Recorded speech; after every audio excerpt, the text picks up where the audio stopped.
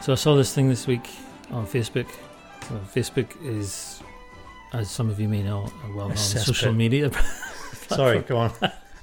Well, it is kind of a cesspit. And this thing that I saw, which I shared with you, was a picture of a woman from Limavady and her husband on their balcony. Limavady's in County Derry, and in north of Ireland. And this woman went to a Catholic school there. Not that makes the slightest bit of difference, but her and her husband were posing in a mockery of the death of George Floyd, wearing "I Can't Breathe" t-shirts and laughing on their balcony.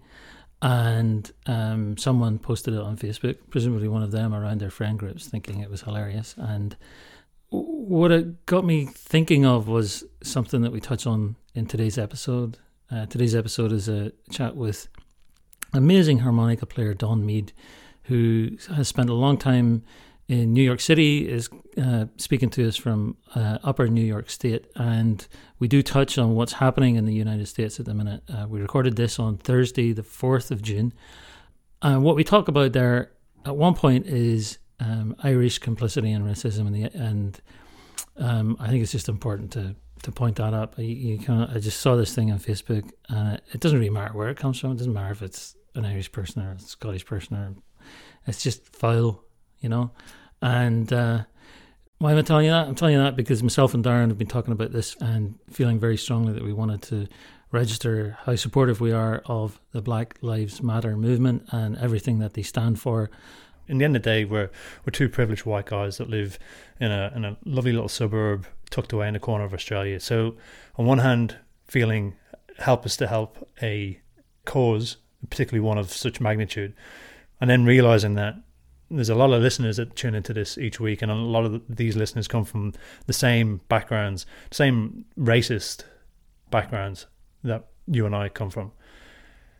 And to speak to people that have the same background as us, hopefully then it might be something that resonates with the listeners. And if we didn't mention it here, I think our silence would speak a lot louder than the small bit that we get into here. Absolutely, yeah. And so to today's episode of the Blarney Pilgrims podcast. Don is a incredible player, by the way. So we were mentioning the politics up front, but we're going to have to skip straight to the colossal player and person and persona he is. You'll hear within the interview he changes between a lot of different harmonicas within the chat, and it's just incredible.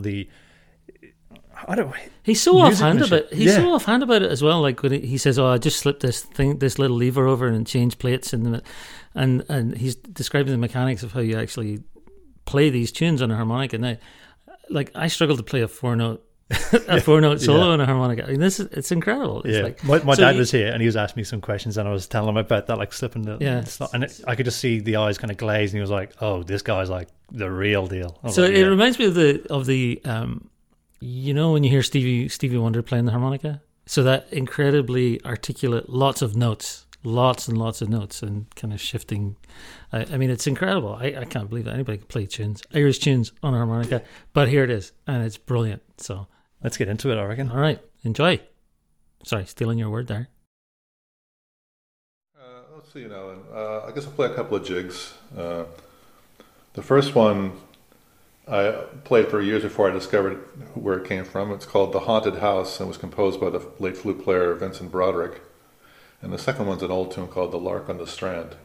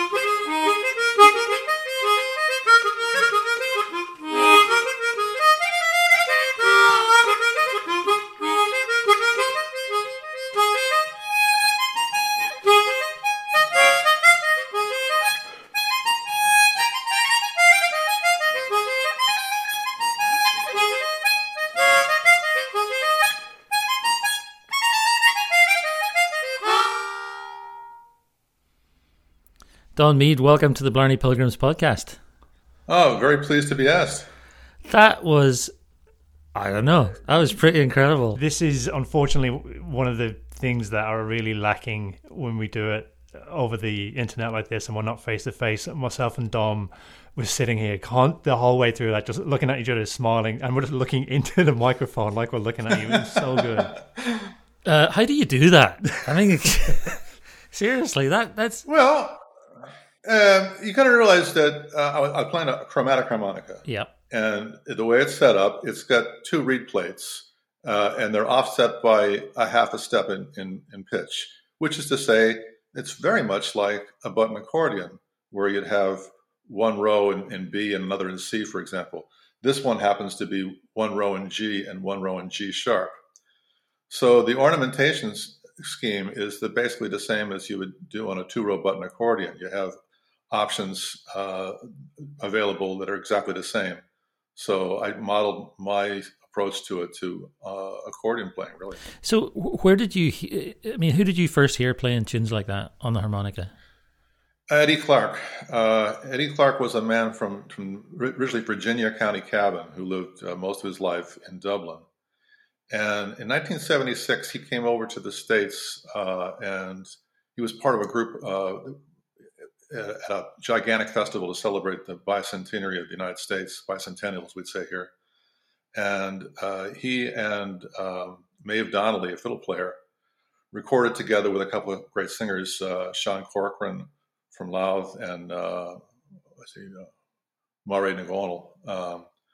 And there was a recording called Sailing into Walpole's Marsh. And it was actually the first record on the Green Linnet label, which was a big producer and distributor of Irish music back in the 80s up to the 90s. So I had previously played the harmonica, but just the simple little ones, and was a bit frustrated by the lack of range and the inability to hit the in-between notes, the black keys on the piano, so to speak. And then I heard Eddie Clark, and it just completely knocked me over. I said, wow, I have to learn how to do that. And I thought I did, but it was many years later I discovered I was doing things really rather differently than he did.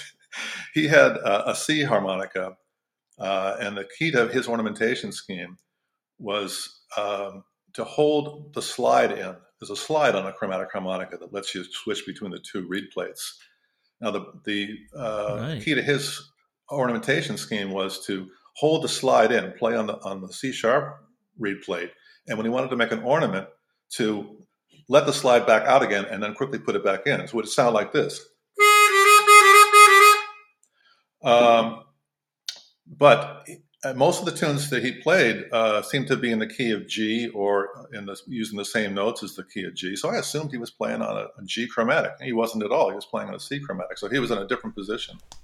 That sounds... Sorry, go on ahead. In the harmonica world, you would refer to what he did as second position playing, which is the position that blues players adopt when they play on a harmonica. So if you want to play the blues in E, for example, you play it on an A harmonica because it shifts the notes into a different position. It gives you more scope for bending notes. And you have a flattened seventh note, right? Well, but Eddie was playing music that wasn't always in that position. But he could use the slide to produce that F sharp that would be not in the. It would, to play in the key of G major, you need that F sharp. Well, it's there on the chromatic. You just have to use the slide to get to it. So I could never quite figure out why I couldn't reproduce exactly what he was doing until Mick Kinsella, who was a great player in Ireland, it told me, stupid, he's playing in second position. But by that time, I'd been playing a long time in my own way, which the first position means if you're playing in G, you play on a G harmonica. And there's great advantages to that because you have a chord there. There's only two chords in the chromatic. Like G and C in this case, although I'm playing a half a step sharp because I'm playing on a higher reed plate to make the ornaments. Right. But if you play as Eddie did in the key of G, you haven't got that G chord. So if you open up your mouth to honk on a chord, it's going to come out, if you blow C, it's going to sound a little bit odd. I realized after Mick told me what the story was, why I couldn't sound exactly like Eddie Clark. Now I just sound like me. So what was your first exposure to the music generally then? Like where did you first hear Irish music? Do you know? Certainly. My parents were from Boston area, Waltham and Cambridge. And to get back to the immigrant generation, you have to go back to my great-grandparents. And in my case, it's really a mixture of Irish, Scottish, and English. But they were raised in Irish Catholic neighborhoods and identified with the Irish part of their ancestry. My father's father, Norbert Mead, was all Irish in his ancestry. Mm-hmm. But I didn't really grow up there. We moved out to California when I was about 2.5. So my earliest memories are in West Hollywood, where we lived then, and later on in Torrance, nearer to the beach. So my only connection to Irish music was a few snatches of songs that my mother knew, like Who Threw the Overalls and Mrs. Murphy's Chowder and that sort of thing. my Wild Irish Rose. Right. And my father bought a lot of LPs of the folk music of the day, the commercial groups like the Limelighters, the Brothers Four, the Kingston Trio sort of thing, but also some higher class stuff. And among the higher class stuff, what I thought was the best was the Clancy Brothers and Tommy Makem. So that was the Irish music I knew when I was a child. Right. Now, so did you have that Clancy Brothers and Tommy Makem Live at Carnegie Hall album? Oh, absolutely. Yeah. The first one we got was called "The Boys Won't Leave the Girls Alone," which is, right. I think, a really fine recording. Mick Maloney told me a few years ago that he was told by another of the Clancys that was the first record they really practiced for. It was they were now on Columbia, the big label, and they had to put a little more attention to it. Right. And there was some harmonica playing in the group. Pat Clancy played the harmonica, but I was really taken by Tommy Makem's tin whistle playing. Yeah, and it was interesting because it was interesting about the. I've always kind of wondered about the makeup of that band because Tommy Makem was came from a very serious musical background in terms of the Ulster song heritage and all that, right? Sure. His mother, but he also had instrumental music in the family. I think Uncle Jack played the uilleann pipes, and so he was the guy who brought traditional instrumental music, or some bit of it at least, to the group sound. Mm-hmm. And had the real traditional head, yeah. And it was, I remember as a sort of teenager, and the reason I'm thinking about this, just a friend sent me a picture just the other day of me and him at Slane Castle in 1984 when we went to see Bob Dylan play there. And I remember reading the interviews with Bob Dylan. There was a big interview in a magazine called Hot Press at the time, and he was talking about the influence of the Clancy Brothers on him in the New York scene in those early 60s. That period. Oh, yeah. Dylan was, I wouldn't call it plagiarism. He borrowed and adapted a lot of folk music, and one of his prime sources was Liam Clancy, I'd say. Yeah, he was definitely, what's the bird that steals things for its own nest? Is it a cuckoo? Jackdaw. The cuckoo lays its eggs in another nest. He was more of a jackdaw, I'd say. Yeah, that's right. Yeah, magpie. That's fair enough. Yeah, he wasn't quite. God, what's the term for that? There's an ornithological term, a brood parasite. Yeah. No, that's the cuckoo or the brown-headed cowbird we have around here. I shoo them away from my bird feeders. Yeah, the cowbird is a very interesting story. But anyway, I guess that's off the track. But yes. So you were hearing this, and you're growing up. Whereabouts in California were you going? Like, what was bringing you there in terms of your father's work or your mother's work? My father, he had interrupted his schooling for a stint in the Air Force during the Korean War, and I was born actually in an Army hospital in Washington D.C. area just before he got out of the service. Then the family went back to Waltham, where my grandfather was. And then Dad finished up his college, and he wanted to go and get a master's in business administration at the University of Southern California. So we moved out to California.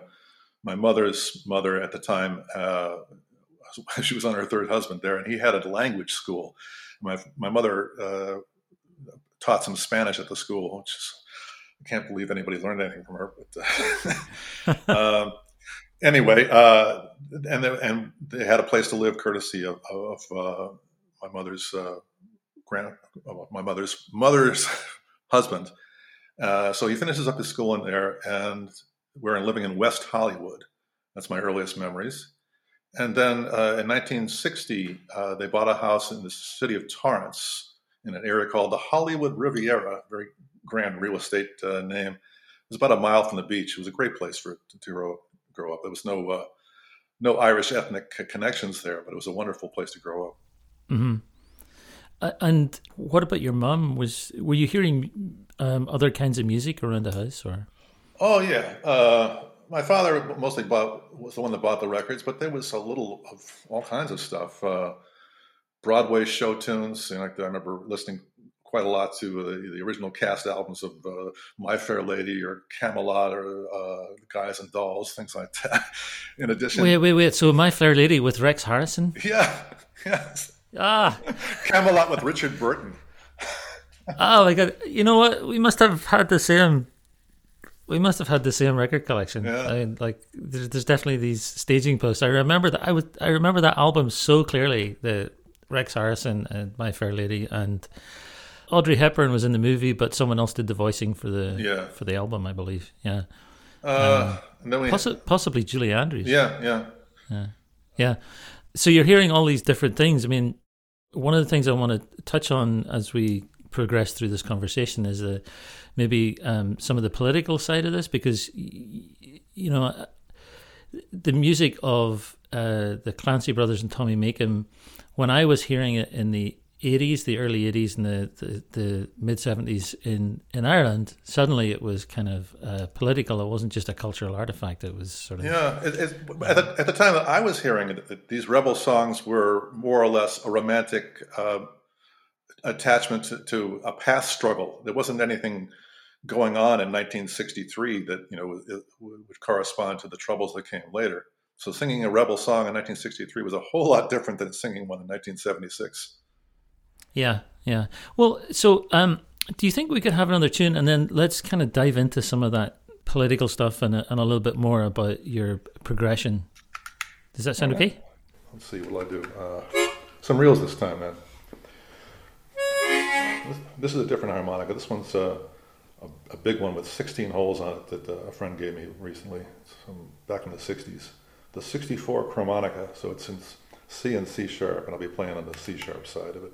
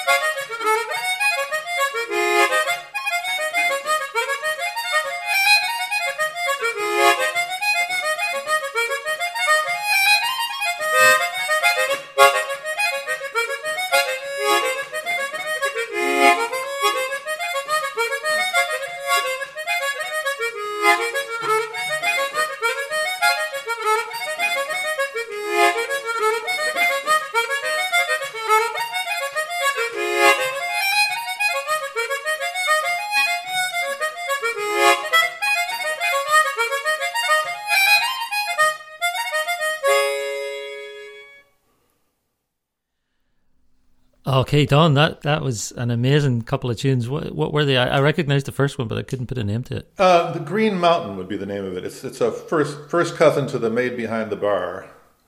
Yes, that's why I was. Yeah, it's not quite the Maid Behind the Bar. Yeah, the names kind of go interchangeable. I think in the O'Neill's collection, the tune that's we call the Maid Behind the Bar is called the Green Mountain or something like that. I'm not quite sure, but they're obviously related tunes. But that one I took a fancy to because of the first LP recorded by Mick Mulcahy, a great accordion player from Abbeyfield in County Limerick. It was a solo recording that was done, I think, in Harry Bradshaw's living room in Dublin. no backing or anything. So I picked up a lot. And then the second one? Oh, it's called Rip the Calico or Tear the Calico. And there's various theories about what that means. Calico was a common cloth for dresses, so I don't know. Going back to so you're growing up in West Hollywood. West Hollywood, right? At the time, it was an unincorporated part of New York, Los Angeles County. It wasn't part of the city. It's in more recent years become a city in its own right. Right, and how long were you there? Like, was that a good chunk of your childhood then? From 2.5 to let's see, I guess 5 maybe. I was in kindergarten in St. Vincent's in West Hollywood, and in the first grade in Newton School in Torrance. So about that period. And where did you go after that? Well, my father got a job that moved him around a bit. We spent a year and a half or 2 years in Seattle, and then Orlando, Florida, and then Wichita, Kansas. And I think about that point, my mother put her foot down and said, "No more of this." It was good for his career, but it was terrible for growing up when you're always a new kid in class, and we'd be moving in the middle of the school year and that sort of thing. So that wasn't my favorite part of growing up, but it did expose me to a lot of parts of the country. Well, so what was your dad doing?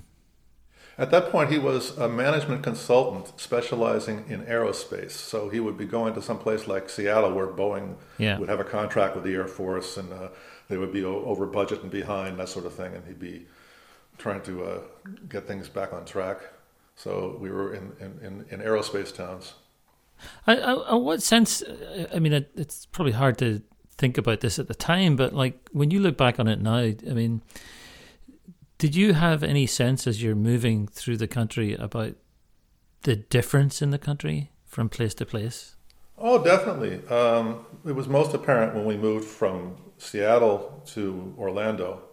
This would be 1963.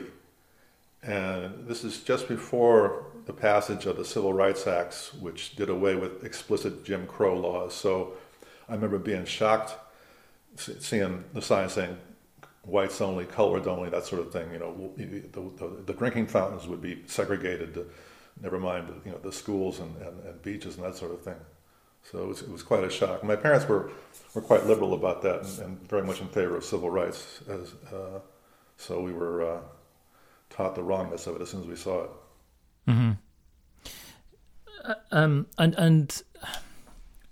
Sorry, just bear with me a second, Don, would you? Yeah.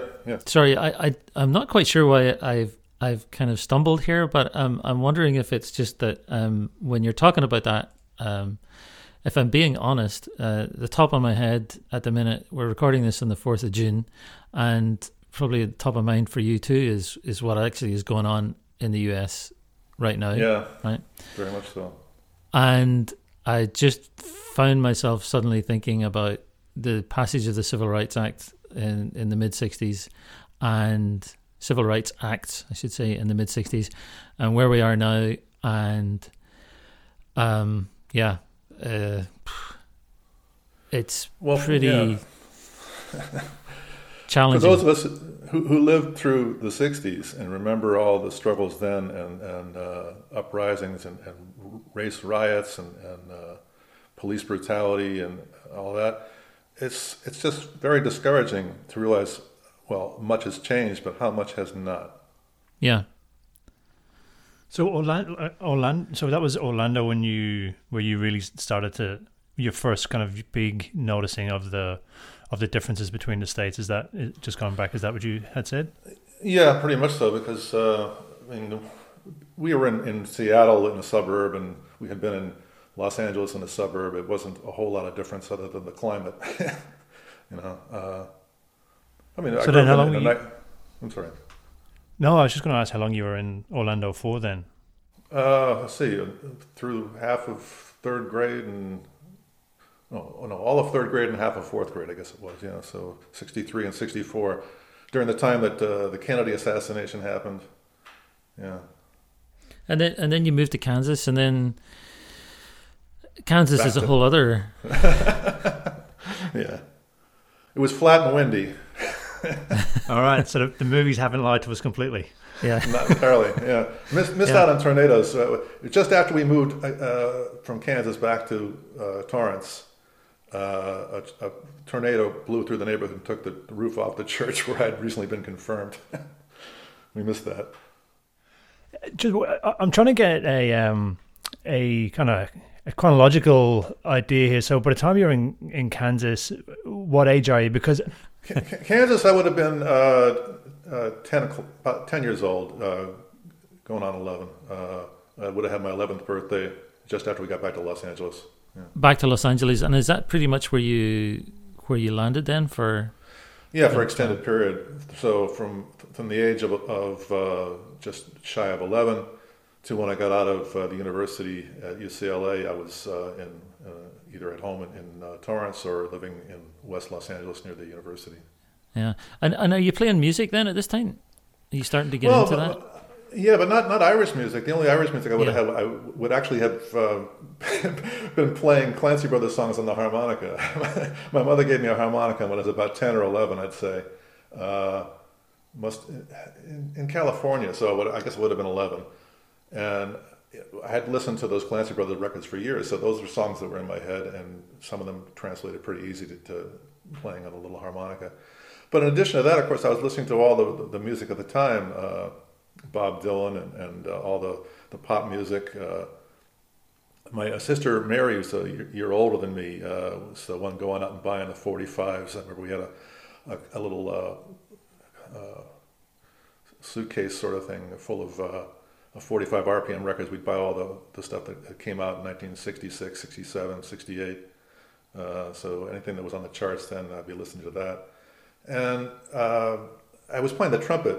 I picked that up in Kansas. A friend of mine played the saxophone. He was learning in the school.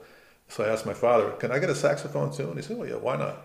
We went down to a music store, and saxophones were $15 a month to rent, and trumpets were $10 a month to rent. So my dad said, "Do you care if you play the trumpet or the sax?" I said, "No." So we got a trumpet. And I played on that in the school, learning music, read music, and play simple stuff. And then we moved to LA and back to LA. And my parents invested in a music teacher who'd come out once a week to see me, Norm Bailey. He played with the Lawrence Welk Orchestra. Ah, right. I do know who they are. Yeah, absolutely. Yeah. So Mr. Bailey. Yeah. And what was that? What was that like with Mr. Bailey? Well, I wouldn't have been his best student. I wasn't really putting enough time into it, so I don't think he was particularly impressed with me. There was what was distracting you? Were you into sport or? Not really. I was more of a reader, but I just was not good about practicing. Although I did like to play, and later on I joined a marching band called the Torrance Area Youth Band, and we would dress up in our costumes and enter parade competitions, and we weren't all that great. We were always far behind the boys from Long Beach, who were the good band. Oh, those Long Beach boys. So I'm wondering about, there's so many people like that I met when I was living in the States who had a similar sort of childhood experience to you in the sense of moving around a lot.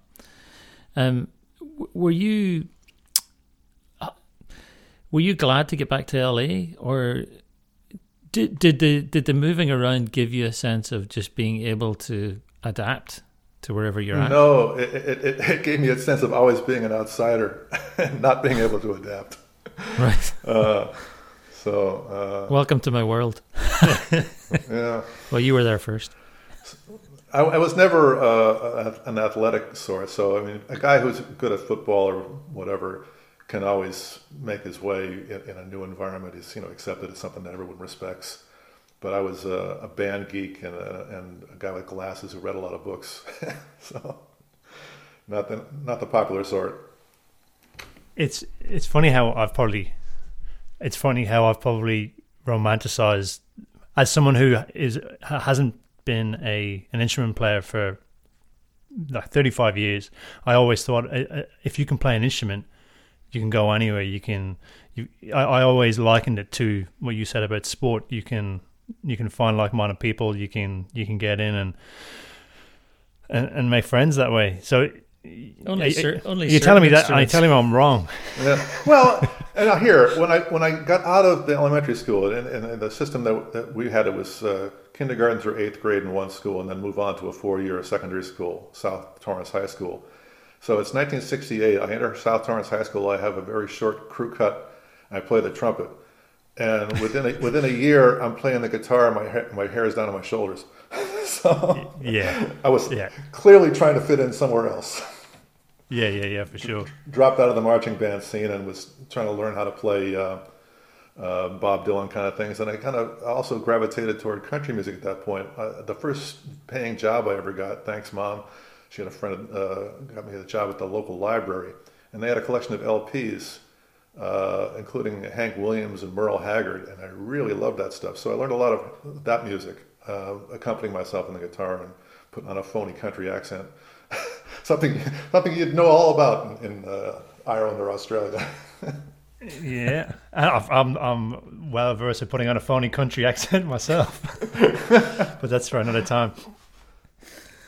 So, what was attracting you with that music? Is it just the narrative element of Hank Williams or Merle Haggard or? It was simple music to learn. I mean, it's like 3-chord songs, and they were good songs. Yeah, I remember just a couple of weeks back seeing a video with John Prine when he was talking about writing one of his early great songs, and the phrase he used when he said, when I finished that song, I knew I'd broken into Hank Williams' casket. Do you remember what song it was? I think it might have been Hello in there. Right, yeah. Well, another one I like was Lefty Frizzell, and that's courtesy of my father, who, with his eclectic taste, had picked up a Lefty Frizzell album when we were living in Wichita. So I learned those songs as well. All Hawaii's light with your kisses, that sort of thing. Oh, beautiful. Don, do you remember? I mean, it's interesting that you said putting on the kind of the cowboy accent, but it's interesting for me to hear that kind of as someone who is not from America, and I suppose it shows my blind spots. Did you not feel ownership of those songs at the time? Because obviously you have an American accent, and you would sing naturally to my ear in that sound anyway. No, to me it was a bit foreign. It was as foreign as Irish accents, and I was never any good at those. So if I sang along with the Clancy Brothers, it still sounded American, but I could put on a reasonable facsimile of a Southern or Western accent appropriate to Merle Haggard or Hank Williams or Lefty Frizzell. Would that be a common feeling for singers that are not from that the country music area? I don't know. I mean, all the singers that I respected and liked to listen to were the real deal. To me, this has always been a problem. It's possible when you play instrumental music to assume another accent. I mean, I think I play Irish music in a thoroughly Irish accent. If you didn't hear me talk, you wouldn't know where I was from. But there's something about genuine country songs that require a genuine country person, and something about genuine traditional Irish songs to me are wrong without the accent, and it just seems incredibly false to adopt an Irish accent for the purpose of trying to sound real when you never will be. So yeah, it's the Irish. I'm sorry. No, go ahead, please. The Irish songs that I would gravitate to and still sing would probably be more in the comic vein, where it's you're not trying to sound. I don't know. It seems friendlier to me to sing an Irish comic song than to try and be a Shandos singer or something like that. It's so interesting that you have mentioned singing, to my mind, American songs and not feeling like you're authentic enough to deliver on that. And as an Irish fella who grew up there for 20 years and then have lived away, like recently I've been trying to sing again, and I've been singing American songs and old time tunes with probably a ridiculous American accent for a few years now, and I really haven't. It hasn't registered with me in that regard at all. But as soon as I try and put on and sing with an Irish accent, I feel so hokey. I feel like I'm putting on a voice to sound like something, not something I'm not. But it's comforting to hear you saying that as an American singing American songs, not feeling that you're there. And I'm going through exactly that at the moment.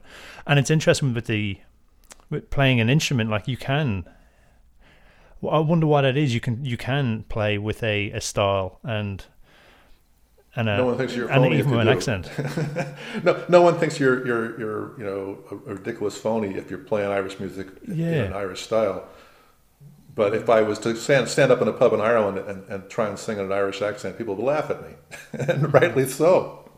I do think I remember seeing something by the Scottish singer Dig Gaughan, who sings in his own very distinctive Scottish accent, and his he's got a very distinctive voice in every regard, and he's got a very distinctive voice in terms of the way he plays as well. But I think what he was saying was that you can pretty much sing anything you want, but don't try and imitate the accent of Luke Kelly if it's one of his songs, or Hank Williams, or anybody else. That's fine and good if you're him, though. Like if you have a very strong accent. And Don, I don't know if you were aware of this, but myself and Dominic had an interview once. Myself and Dom did an episode once. It was just me and Dom ended up having a chat, and within that, I complimented Dom on his singing because he sings with his accent, and you've got a very definite accent, and that's where I feel a lot of singers probably feel that they can't sing whatever they want because you can't help but imitating it. It's a very, very hard thing to achieve, is to sing in your own voice if you have an ear that changes to act like I go anywhere and my accent changes. Maybe that just says a lot about my insecurities rather than well, no, it is interesting that in actual life of moving around, so living in Scotland first on, and then living in Seattle, and now living here, I think there's a linguistic term, I think it's called accommodation, where you soften your own linguistic quirks to try and be understood, and you adopt the intonation of where you are. The Seattle kind of thing of just ending a sentence on an upward cadence and all that sort of stuff. Yeah, it happens unconsciously, I know, because my family in California think I don't any longer have a California accent, whereas everybody in New York thinks I do. So. Right, yeah, and you certainly don't have what I would have considered even a New York State or an East Coast accent, but no, it's never really changed. I think. Yeah, I do a terrible job imitating New York accents.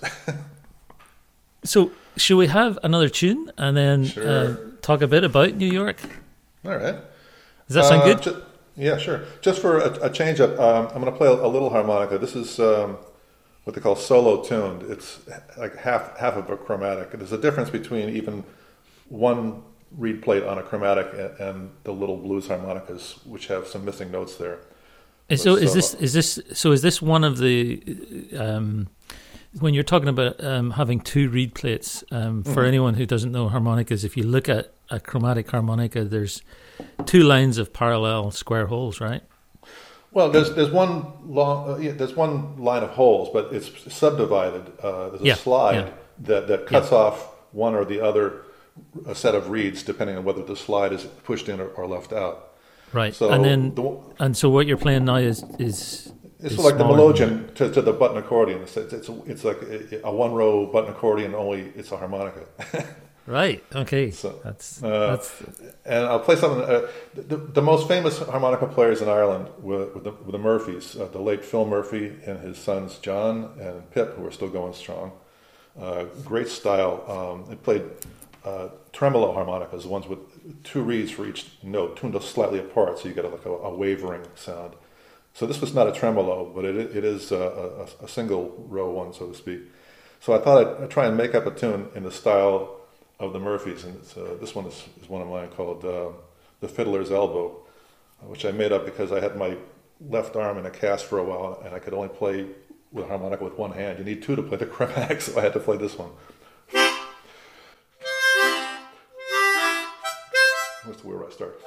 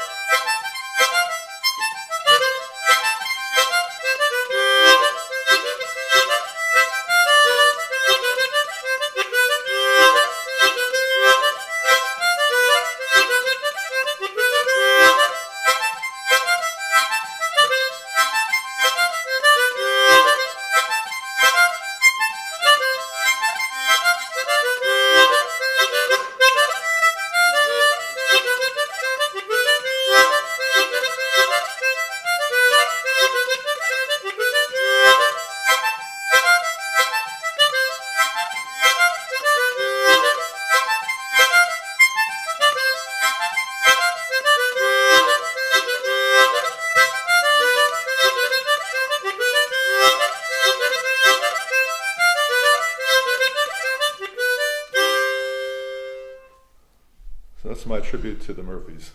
Lovely. Just in case we end up moving away from the mechanics and the workings of harmonicas. So my dad is a harmonica player, and he's done his best to describe different parts of it to me over the years, and I have an understanding of it, but I have a question around. One thing he's said to me was he actually went from the harmonica to the concertina, and as he recalls, as he says it, when he picked up the concertina, it made sense. It was, he said, all of a sudden, all these tunes started to fall out of it because it was a harmonica split in two and one on each end. Now, is that something you have you ever dabbled in that world, because there is such a crossover? Yeah, a year or so ago, I acquired a beat-up old Hohner two-row accordion. It's really sort of a double melodeon. It's got one row in the key of A and one row in the key of D. So you can't play it in quite the same style as the Irish ones. It's kind of a more of an English folk music box. But it's, it let me get started on it. And right away, it felt the push and pull of it was exactly what I was used to. The only problem I was having was that I'd be breathing in and out along with it. Every time I pressed in, I'd be, I've gotten over that. I'm never going to make much of an accordion player. It's similar mechanically, and everything, but it's bulky and awkward for me. Whereas the harmonica is well, for me anyway, at this point, second nature, and there's no push and pull. There's no wrestling with the instrument. And I'm sure that you can just pop it in the inside of your jacket. It's an added bonus. There is that. It's a stealth instrument. You can bring it into a session, and if you don't feel like playing, no one has to know you have an instrument. Yeah. Right. Well, so it's funny though, because it's quite physically taxing. Depends. The harmonica? Yeah. If you get out of it is to listen to when I'm playing it. If you get out of breath, you have bad technique. That's what it is. You know how on the accordion you got an air valve on your left hand. Whenever you get too far out, you can press it and go back in. Or if you get too close in and you need more space, you can press on it and draw it out. Well, the nose functions the same way when you play the harmonica. If you're playing a tune that has more draw notes than blow notes, you'll often feel yourself getting too full. But the way to get past that is when you do get to the blow note, you can expel some of the excess air through your nose. And that prevents you from getting out of breath, I think. Once you master the idea that you can use your nose to either take in air when you need it or get rid of it when you want to, then it's not so taxing. You make that sound so easy. Well, it's not exactly circular breathing. That's that technique I've never figured out. That's amazing. But you don't need to on the harmonica because half the notes are draw notes anyway. Right. Okay. It's just it just has always struck me that it was a lot harder to play the harmonica than I thought it would be, and after I'd finished playing something, and this is just playing along with songs, right? So somebody's singing, and I'm just kind of doing a little solo or something on a blues harmonica usually, and I'd always be completely knackered at the end of it. It's because you're dancing so hard. Probably too much pogoing at the same time. So Don, when did you end up in New York in the run of things? Okay. So I graduated from university in 1976, and at the time I was a political activist, and the organization I was with wanted me to go to New York to write for their newspaper. It was called the Workers' Vanguard. It may have been the Vanguard, but if you look behind, there was nobody there. No workers. It was an awfully sectarian little group, and the best I can say for it is it got me to New York. So I left that behind after a few years, and decided that I would make a better contribution to society, helping to promote Irish traditional music. So there was a place on 14th Street on the west side called the Eagle Tavern, and they had a session every Monday night. They had a concert every Wednesday. They had a dance every Friday, all Irish music, and there was a Saturday American old time and bluegrass concert series as well. So I started making that my second home, and that's where I really encountered traditional Irish music. There were singers, there was instrumentalists, and the best of them was a couple of older gentlemen, immigrants who had come over in 1948. Paddy Reynolds from County Longford on the fiddle, and Tom Doherty from Donegal played the melodeon. And those guys set the standard. And Tom's melodeon was the loudest accordion I've ever heard in my life. It was an old Walters made to be heard in a dance hall before the age of amplification. And he could make a sound on it. So y'all had to fall in behind Tom when he was playing. And Paddy Reynolds had a marvelous, subtle style. His versions of tunes were always really intricate, always the best. And he was very friendly, willing to have people come over to his house and show off his fiddles and play old reel-to-reel tapes of Lad O'Byrne or Michael Coleman.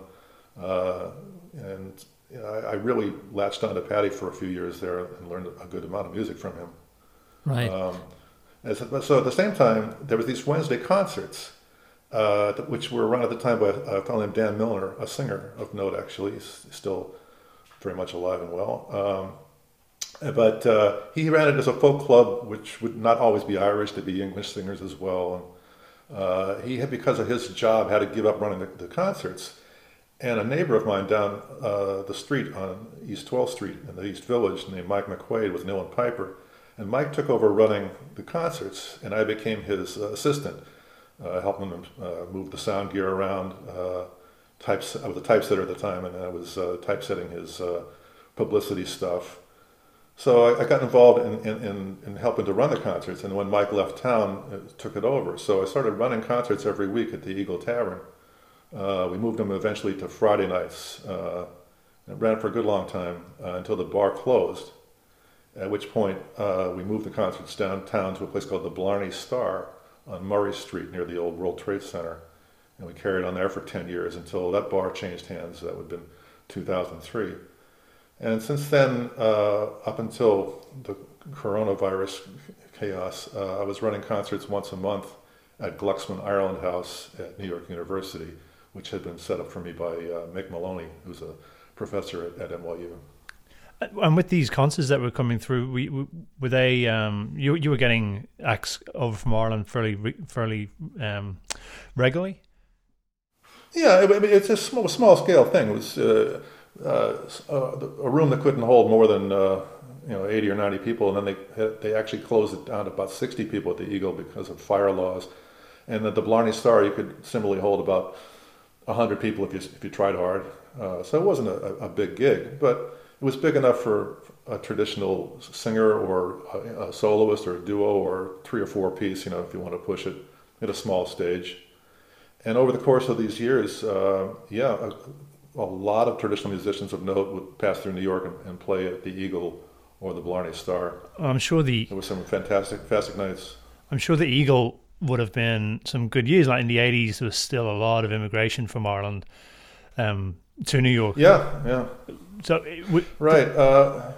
Was there a difference when immigration kind of tightened up? Absolutely. The biggest difference for me in the music scene in New York between the time I started getting into it, say 1982, and now, is that older generation of traditional musicians, guys like Patty Reynolds, his American-born friend and partner Andy McGann, another great fiddle player, Mike Rafferty, flute player from East Galway, Mike Preston, a flute player, used to play the Tulla Band, Joe Madden, Joni's father, great box player from East Galway, Jack Cohen, the great flute player, Martin Mulhare, he's still with us but not playing anymore. But most of these guys are gone now. And while there were good immigrant musicians who came over, they weren't, not in the same numbers, and they didn't have the same background. I mean, when you went to talk to Patty Reynolds and pick up tunes from him, you were talking to a guy who grew up in a farm in Longford in the 1930s.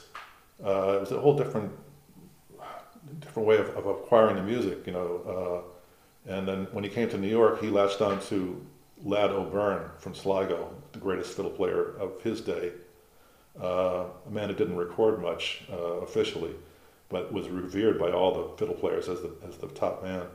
And so it was a class of musicianship and a genuine traditional background that will never be seen again. I'm not trying to put down any of today's musicians who, in many cases, are as technically adept, if not more, than the musicians of those days. But they're musicians of the modern world who grew up listening to rock and roll and everything else. They didn't grow up on a farm where, if they were lucky, they got 30 minutes a week of traditional music on the radio. And music was learned firsthand without a tape recorder from older people in the area, So being able to listen to and play tunes and put on concerts for the likes of Mike Rafferty or Patty Reynolds or Andy McGann, to me, was a real privilege and a way of connecting to an older world. Yeah, and it can't be done anymore. Were you ever lucky enough to record any of the concerts you put through? Oh, I have stacks and stacks of cassettes that need to be converted to digital format. Some of it has been done already,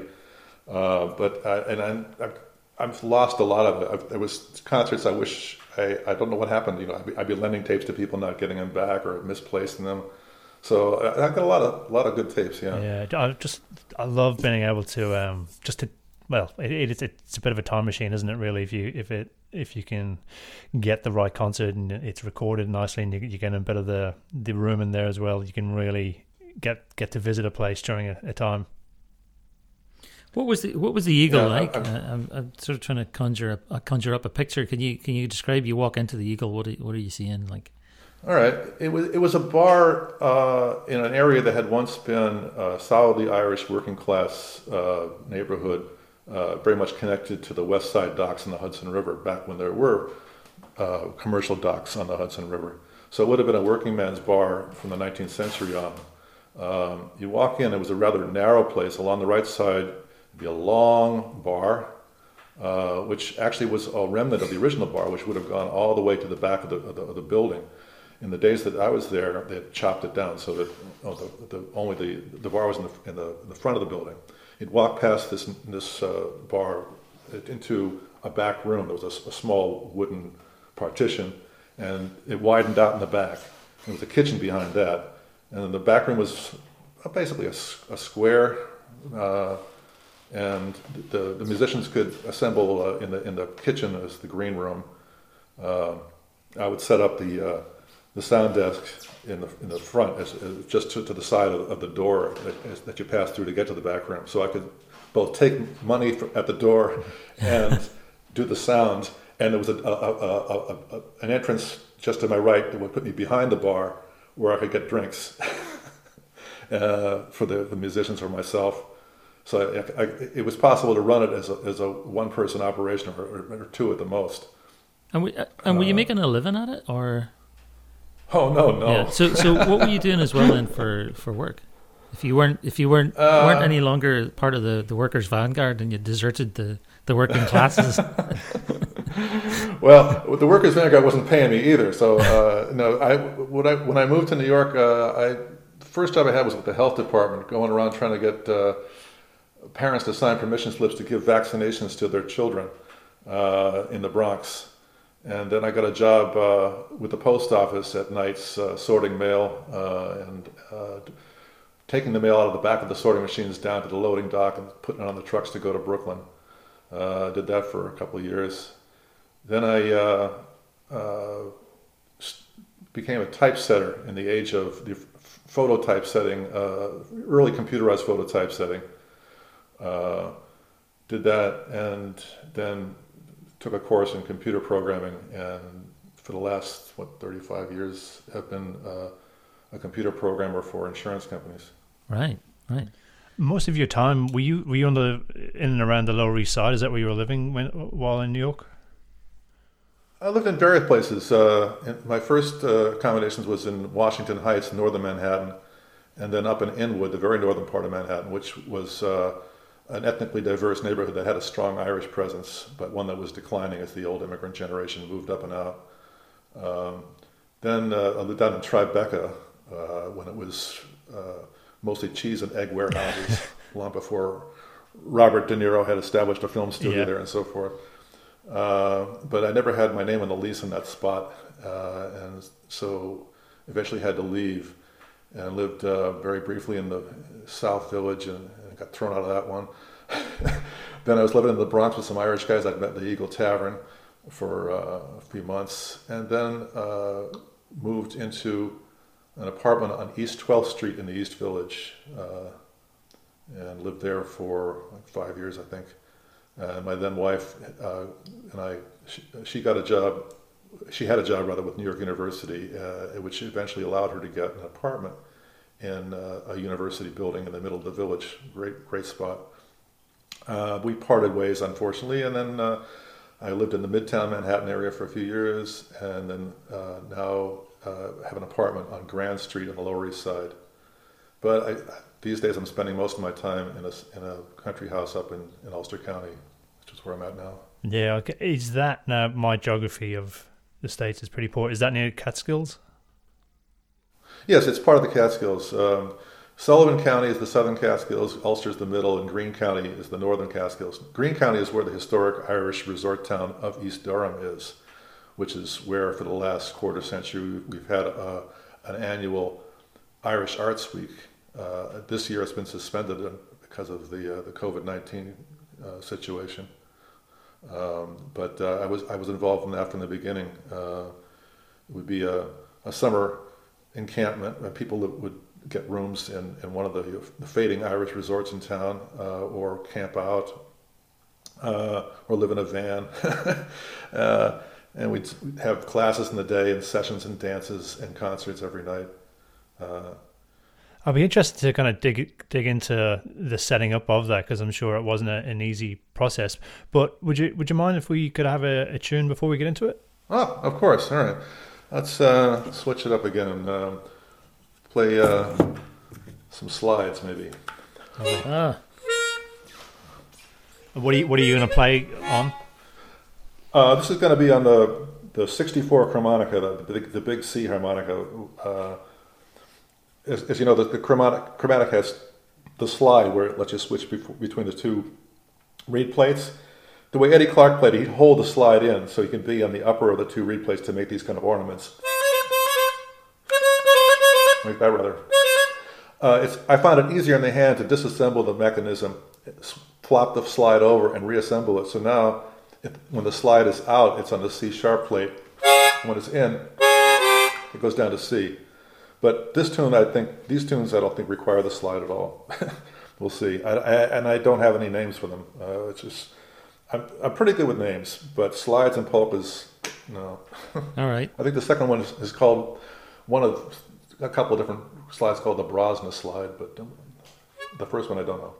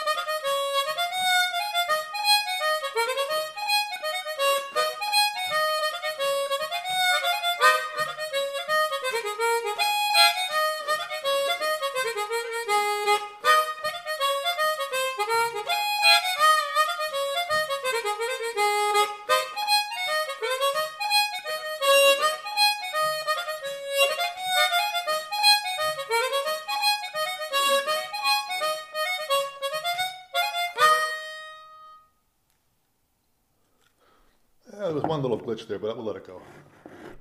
That was great. Thank you. I'm wondering about this period of the 80s and into the 90s then. So are you still active politically during that period? Because that is in the thick of the Reagan years. And well, I would have gone to the odd demonstration. That's about all it came down to. I think I've been kind of burned out on constant activism and flogging newspapers and writing propaganda, So when you were an activist, what were the sorts of issues? I just want to touch on this briefly, just to get a sense of what were the kinds of issues that were like really hot at that point. It was still Cold War time. Well, I suppose we were more concentrated on international issues, right, as well as trying to influence local labor things. It was a small organization of mostly middle-class white people, so you weren't going to have a huge impact on anything real. That was part of the problem with it for me. It was all a bit in the air, not in the ground. Well, I did once go and see someone who said, I don't. It was a comedian who says, I don't mind liberating the working classes, but I don't really want to drink in the same bar.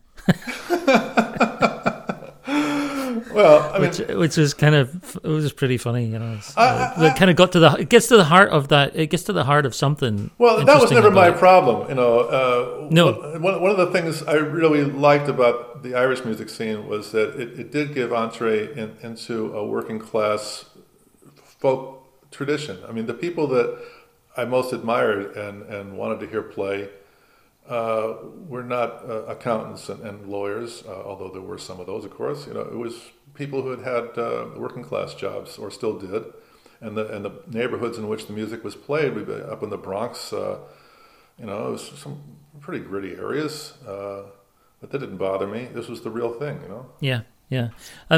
You just said, you had mentioned just there that the music, the role it played. How much of a role was the music playing within the activism?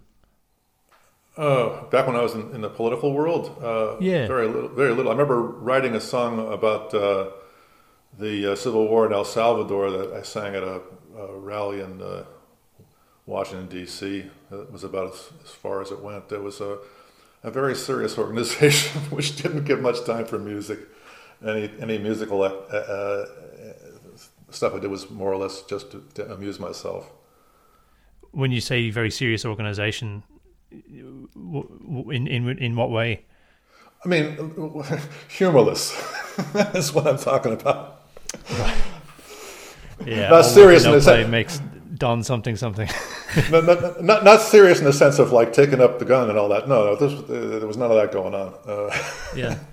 Well, it's funny though that you say that, because I was I remember being on a plane once and stumbling across a Norwegian film called Comrade Peterson, which I've never managed to see again, and it was about a couple of young socialists in Norway, in the Norwegian socialist movement in the 1970s, and it was a pretty hilarious depiction of an utterly humorless organization advocating for social change. And the movie itself just turns into something of a kind of comedic affair, but again, it gets to the heart of something. I mean, I guess the reason I'm kind of wondering about this, and I'm sort of tramping around in the undergrowth here a bit, and I apologize for the vagueness of it, but I can't help but still kind of zoom forward to where we are now, and how you look on activism that you were involved in then, and what do you see going on now in the United States in general, and also in New York itself, where you have Bill de Blasio as a kind of radical left mayor, and yet you still have an incredibly militarized police force and incredibly militarized responses to public protest. Whatever credentials de Blasio had in some quarters as a leftist are thoroughly discredited now. He has taken the side of the police in a way that's completely inexcusable to me. When the first mass protests were breaking out in the city, and the police were basically looking for confrontations when they could have been just accompanying the marches and make sure that nothing happened. They were running police cars into demonstrators, clubbing people for no reason, ganging up on people. They get somebody down, and a bunch of cops would rain baton blows on the person on the ground, that sort of thing. And he got in the papers the next day and said that the police had acted completely appropriately. His own daughter got arrested. Mm-hmm. Just for being in the wrong place at the wrong time. They would give you no chance to move out of the way. It's just like, this is a riotous assembly. You're all must get away, and then grab whoever they can and arrest them. Now, I have not been down there to take part in it. I've been up here 100 miles away, so I cannot claim any moral high ground on this. I'm just an observer at this point. I wouldn't want to claim any expert knowledge of what's going on there, but it's enormous, broad-based movement, multiracial. That's the most heartening thing to me, is that this is not all black nationalist, groups. It is people rising up for Black Lives Matter and for racial justice, but with open arms for everyone that will take up that cause. Yeah, one of the things that I've found really striking for my own sort of personal growth, if I can say that, is just that the arguments about the racist nature of American society from day one, if there even is a day one, right? But the kind of white American project, that systemic racism is built in. It's built in, the same as it is in Australia. It's built in. It's there from the very, very beginning. And so the idea that it's just this sort of overlay that you can just lift off and everything will be fine is just not credible. And that's why what you see when you see that behaviour of police, and police are exonerated all over the country when they brutalise communities of colour, the reason that's happening is because it's so baked in. And the reason that it's happening in cities like Seattle, where there's a huge number of quote-unquote progressive white people who vote for, generous levies for public libraries and consider themselves to be utterly progressive, and yet are profoundly uncomfortable about the idea that they are actually beneficiaries of a system that has, and I include myself in this, that has systematically oppressed communities of colour. Yeah, and it's disheartening to me that so many Irish Americans who have made it, in the sense of getting out of the working class into the suburbs, have adopted, a white racist attitude. You wouldn't get anybody who was Ku Klux Klan openly racist. No one thinks they're a racist. But if you think the main problem that's going on right now in New York and around the country is riots and looting, and you're missing the fact that thousands of people are out there peacefully protesting and demanding social change, then you just have blinkered yourself off from reality in a way that it reflects a white racial viewpoint. Yeah, and the day and age of sensationalization and how the media gets shared just is fuel to the fire, because it's exactly that is what happens. It's not the clickbait that people want. They don't want to hear about peaceful protests. Well, I don't think so anyway. And I'm just thinking of my own human nature, like what news stories grab you. To be honest, when you see something. Well, I saw a good one today. Someone had put up on Facebook an article about how at the time of the 1916 Easter Rising in Dublin, there was an absolute orgy of looting. Mm-hmm. The impoverished people of the inner city Dublin had a chance when the police were on the run and the cop and the troops as well for a while there. Every shop was broken into, things were taken out. Now, and how incredibly unpopular they were at the time too. Well, but my point was, who looking at that now would say that the main story of Dublin in 1916 at Easter was looting and rioting? No, you'd look at the bigger picture. It was a political and social struggle, and that was what the important story was. The looting was something that was happening around the edges, and that's the case in New York and around the country now. Yeah, it's not good that people are breaking into shops, especially if they're looting small businesses that are going to be wiped out because of this. There's no one can defend that, and the people who are marching in their thousands are not doing that and are not defending it. But it is not the main story. Do you think there's a reluctance? I mean, I can't ask you to speak for the Irish community, but is there a reluctance amongst Irish America to own up to their own racism? Because the racism goes way back. It goes way back to. Well, yes, yeah. It's not just since they become suburbanized. I mean, the Irish ethnics of New York City working class have been fairly racist going back to the days of the Civil War, when there was a riot, the biggest riot ever in the city of New York in 1863, was a white riot against the draft that turned into a racial pogrom, where a mainly Irish working class mob would burn down an orphans asylum for African Americans, hang African Americans from their lampposts, and they were very openly racist in those days in a way that people aren't now. But it has a long history. The Irish trying to get ahead by stepping on somebody below them, Isn't there a book called How the Irish Became White that looks at? There is Ignatieff. That's one version of the story for sure. There's a lot of books written about the time. If you're interested in a novel, there's one called The Banished Children of Eve, which is set in the world of minstrel music, the Irish working class during the period of the draft riots. It's a very good book. I don't know where to go next with this.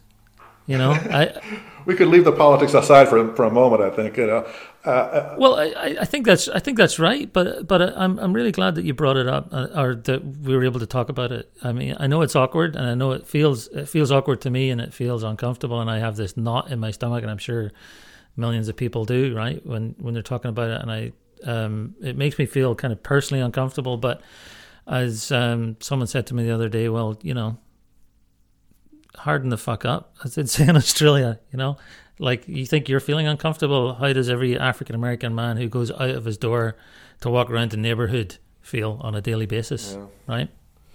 So, but anyway.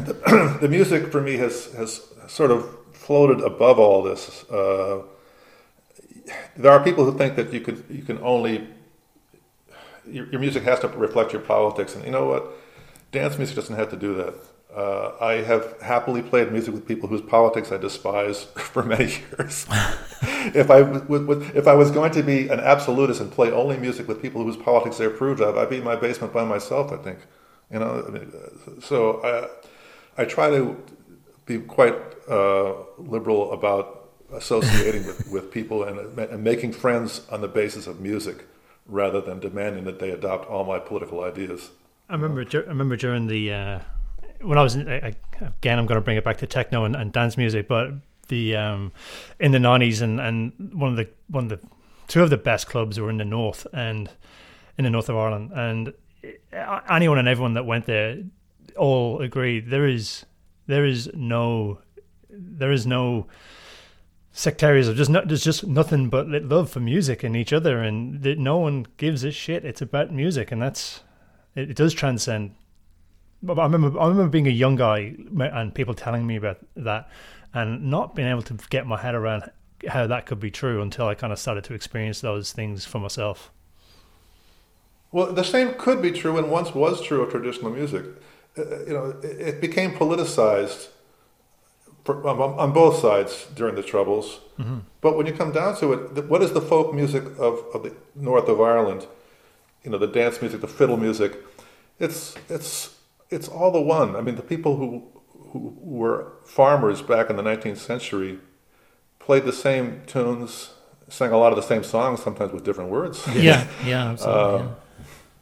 And the idea that urban Protestant people in the north turned their back on their own culture because they associated it with nationalists was a tragedy. If your only culture is kick the Pope bands, that's not culture. That's not tradition of any sort I respect. There is a really interesting chapter in Kieran Carson's book, Last Night's Fun, where he sort of unpicks... there's a chapter called The Old Orange Flute, actually, and he unpicks the lineage of several tunes and songs that belong to either community. And, right. And those linkages, and it's a great encapsulation of just exactly what you're saying, right? I think that was the greatest book ever written on traditional Irish music. Last Night's Fun. Kind of amazing, isn't it? Yeah, it would take a poet to write it, and he was a great one. Yeah. So, can we talk a bit about the Catskills Irish Week, or? Yeah, certainly. As we mentioned, that East Durham was historically an Irish resort town. If you go back to the 30s through the 60s, the Irish working class immigrant population in New York wouldn't have had the option to take vacations in Europe or fly to someplace nice. But people got out of the town in the days before air conditioning to someplace a little higher up the mountains where it would be cooler. So there was a range of spots all through the Catskills that different ethnic groups would congregate in. Mostly the Jewish resorts would be down in Sullivan County, and the main Irish spot would be in East Durham and nearby in Leeds.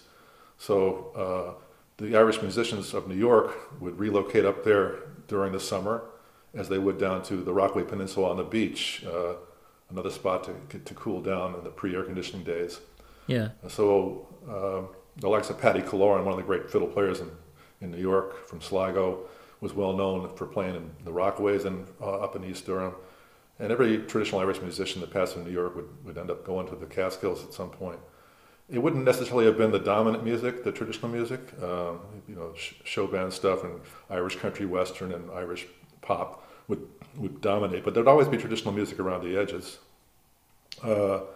Paddy Reynolds, who I mentioned before, for example, would be hired to play on the porch of Mullins Mountain House, which is now called the Blackthorn. He'd play with Charlie Mulvihill, an accordion player, and they were being paid and they were given respect. But then the dancing would be to a more modern sound later on in the night. Anyway, there was at least one great Irish traditional music house up until not that long ago, Kelly's, Brookside. And Ralph Kelly was an accordion player. His son, Jimmy, who's still with us, great Cayley drummer. So the musicians would make that their hangout. There was what led up to the Catskills Irish Arts Week was actually a 10-year series of concerts run by the Irish Arts Center in New York on Staten Island, a place called Snug Harbor. There's a woman named Becky Miller, who's now an ethnomusicologist and professor. She ran these concerts for the Irish Arts Center, and she would have the best of traditional musicians, all the ones from New York and visiting ones from Boston or Philadelphia, and some acts brought in from Ireland. It was a fantastic series of concerts that eventually came to an end. And she had another ethnomusicologist friend who had a job with Schoharie County, another Catskills county or adjacent to the Catskills. Janice Benincasa was her name. Mm-hmm. And she took Becky's model to run some festivals up there in Schoharie County, which was not very far from East Durham and not all that far from New York City. So it was the same crew of people that would have been at Snug Harbor going up there for, I think, 3 years on a weekend festival. But after things died down at the festival, musicians would tend to follow Jimmy Kelly over the mountains to East Durham and play all night over there. So when this 3-year run came to an end, it occurred to people that maybe we were in the wrong part of the Catskills for this. And Janice and another folklorist, Nancy Gross, who now was with the Library of Congress, and a woman named Jana Sullivan, who ran a restaurant near where the Schoharie Festival had been and got drawn into the whole thing. They basically put together the idea for a week-long Irish Music Week in imitation of the Willie Clancy School in Clare. And they pitched it to the nonprofit organization in town in East Durham called the Michael J. Quill Irish Cultural and Sports Center. Michael J. Quill had been the head of the Transport Workers Union and famously died when he was jailed for leading an illegal strike and was a labor martyr. So a lot of the fellows that were part-time residents of East Durham had maybe been bus drivers and members of the Transport Workers Union. Anyway, so the Irish Cultural and Sports Center was the nonprofit that agreed to take sponsorship of this week, which started quite small, just really a few dozen people and a handful of instructors, and we would move around the town each night in occupying one of the remaining Irish resorts, as would be called then. There's a few of them now. There was a few more back then, and it grew and grew over the years. I was the so-called artistic director for the first 6 years of it. My responsibilities were mainly to choose the instructors and assign people who to play with during the course of the week. It's quite a nice thing to be able to do, though, right? To pick your musicians, Quite stressful. Well, but yeah, I didn't control the purse strings, and I was not burdened with too much administrative duties. I got to thank Jana Sullivan and others for doing that. Did you have an approach? Like, did you have as a artistic director? Did you have a philosophy or an approach to it? Well, I wanted to have the real deal Irish musicians, the best we could get up there for the week, that people would want to come and play with, learn from. So actually, the first year, there was a fellow named L.E. McCullough was supposed to be the artistic director, but he was also a playwright, and he had a play in a theater competition that was going to compete with the Arts Week. So he had to choose one or the other, and he chose the theater. So I filled in for him, and he had chosen some of the instructors already, and I filled in the rest. But the next year, when it was all up to me, at least within reason, I pursued Mary Bergen. Okay. I said, to her that she was going to give us legitimacy, and indeed she did. She's been back almost every year ever since to teach the tin whistle and play in concerts. Just a quickest of side notes, because I do want to stay in the Catskills. I did want to ask you, and I don't think we'll get to it, but I read an article that you wrote on online, and you had mentioned around the history of the harmonica in Irish music, and you had mentioned how Mary played such a vital role in making the whistle such a predominant instrument and not a novelty toy anymore. Right. From a harmonica perspective, who is the Mary equivalent? Is it you? No, not at all. I'd say, the thing is, there's a variety of different ways to play the instrument and a variety of types of instruments. So there's no like one god of the Irish harmonica. If you were to talk about the most traditional sort of instrument, in the sense that the one that most people in Ireland would associate it with the mouth organ, the simple tremolo diatonic mouth organ, the kings of that would be the Murphy brothers, John and Pitt Murphy from South Wexford. If you speak of the chromatic harmonica, Eddie Clark was the pioneer. He's no longer with us, but Mick Kinsella, who's married to Josephine Marsh and lives in Clare, he can play like Eddie Clark, but he can also play any other kind of harmonica style that you'd like. The most prominent internationally would probably be Brendan Power, originally a New Zealander, born in Kenya, living in England, but very associated with Irish music in his own style, completely inimitable to me anyway. He can play all kinds of music. And he makes his own harmonicas with different tunings.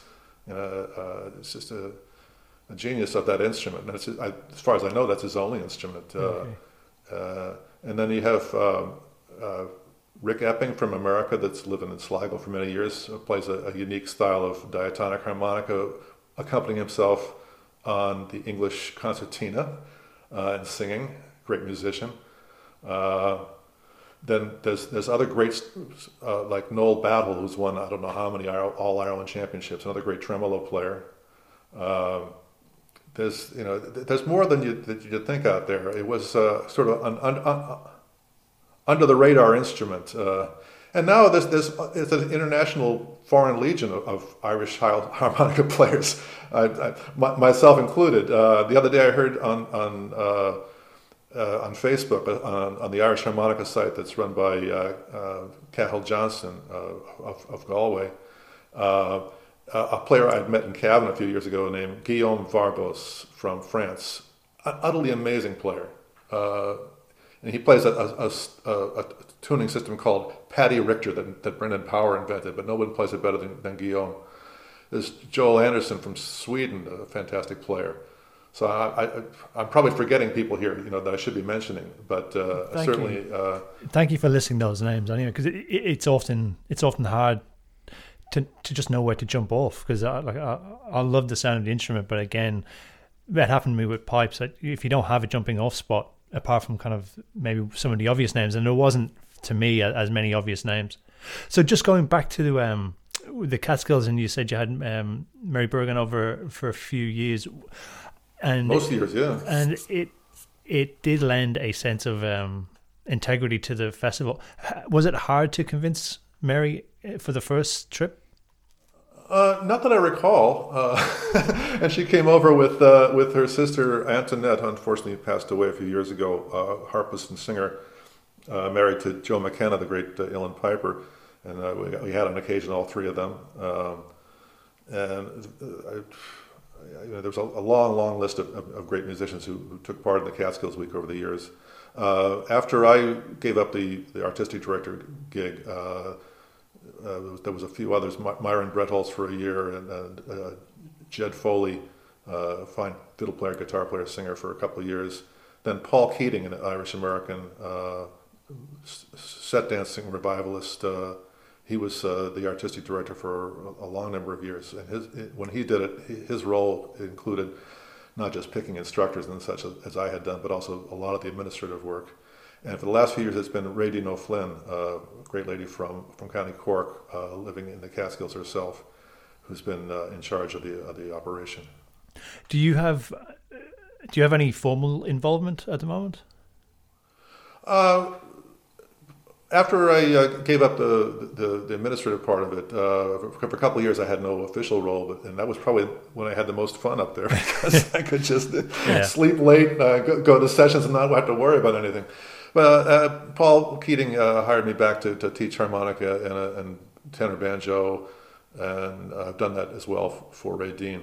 And this year, I was just on the site during the weekend. I think when I spoke to you, you weren't sure whether it was going to be a virtual festival or whether it was going to be online. And I see it's a virtual festival this year.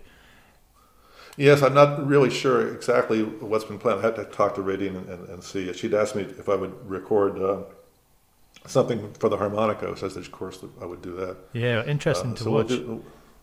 We'll do the best we can. It won't be the same, of course, and I hope we'll all be able to reconvene next year, and that the economic impact of this won't knock some of the important businesses out of the box. It's a short season up there, and if you lose the whole season, it's tough to go on. Yeah, I think we're all in the same boat with that regard. We're watching local festivals here do the same, local pubs that we know do the same thing, trying to, well, it is literally time to reinvent the wheel for a short span of time so we can keep on going on the other side. So best of luck with that, whatever involvement you end up doing. I'll have to have a look and see if there's a lesson or something to jump in. I think from the positive is for someone like us that live on the other side of the world. Yes, there's lots of resources here, but now that everyone's online, it's becoming very tempting to kind of just dip into the best. Not. And I don't want to discredit anyone that's from the region, but you kind of, the grass is always greener, right? It's always more exciting or alluring to. Right. Ooh, maybe I could do an online lesson in the Catskills, and it would be their evening session would be breakfast for here. So it all works out. I like to do things with breakfast. Well, it can't be the same because to a certain extent, what we do is a bit of a fantasy camp. You're familiar with the concept of sports fantasy camp, where over the hill baseball players would of note would turn up to give instruction to middle-aged men who have dreams of playing ball. I love that. I've never heard of that. That is so fantastic. So that's exactly what it is, and that's what I want to go to. So the reason you have someone like Kevin Burke, if you can get him, or somebody like that to teach, is because everyone wants to be in his company. You want to say, I played along with Kevin Burke, or Kevin Burke gave me lessons, and just listening to him talk is a thrill to some people. To me, he's a fantastic talker. It is, for sure. So there's nothing to be beat. I mean, you can't beat the physical proximity to your idols. Even if this is a small world, there are still stars and celebrities in it, It's not going to feel the same when you, like with Kevin, for example, when you say at the next session, I got this song from Kevin Burke, but deep in your mind that was on a virtual Zoom meeting with 17 other people. It will still mean something to you, but the inner feeling won't be there, will it? Yeah. The only downside of the Catskills to me was that before it started, I would generally go to Ireland once a year for a week or so. And then because of the limited vacation time on the jobs that I've had, taking a week to go to the Catskills replaced the trip to Ireland for the last 25 years. And I've only been over there a handful of times. Most recently, last fall for a wedding of a friend, Dan Gurney, an accordion player who was getting married in Dublin. Mm-hmm.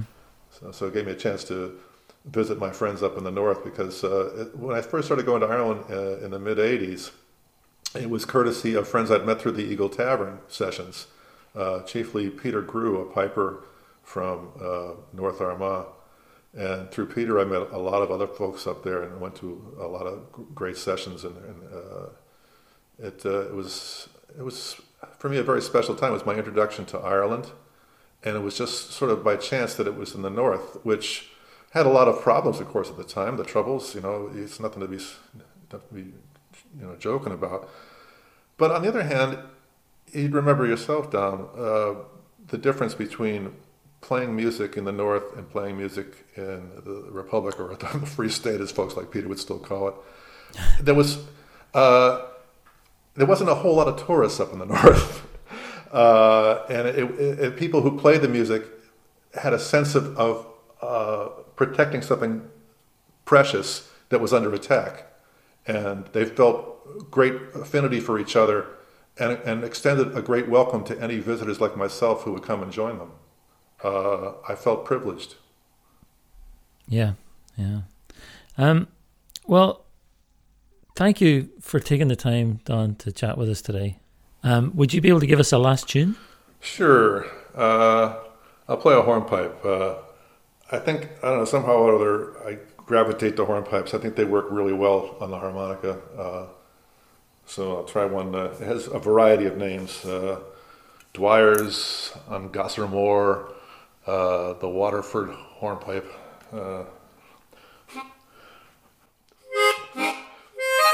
Where's it start?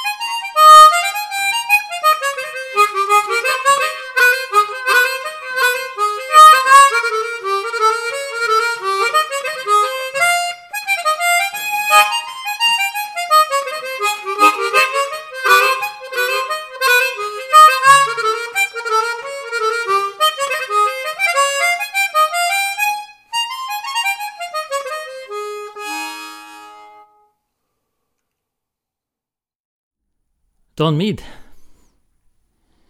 That is what tunes sound like on the harmonica.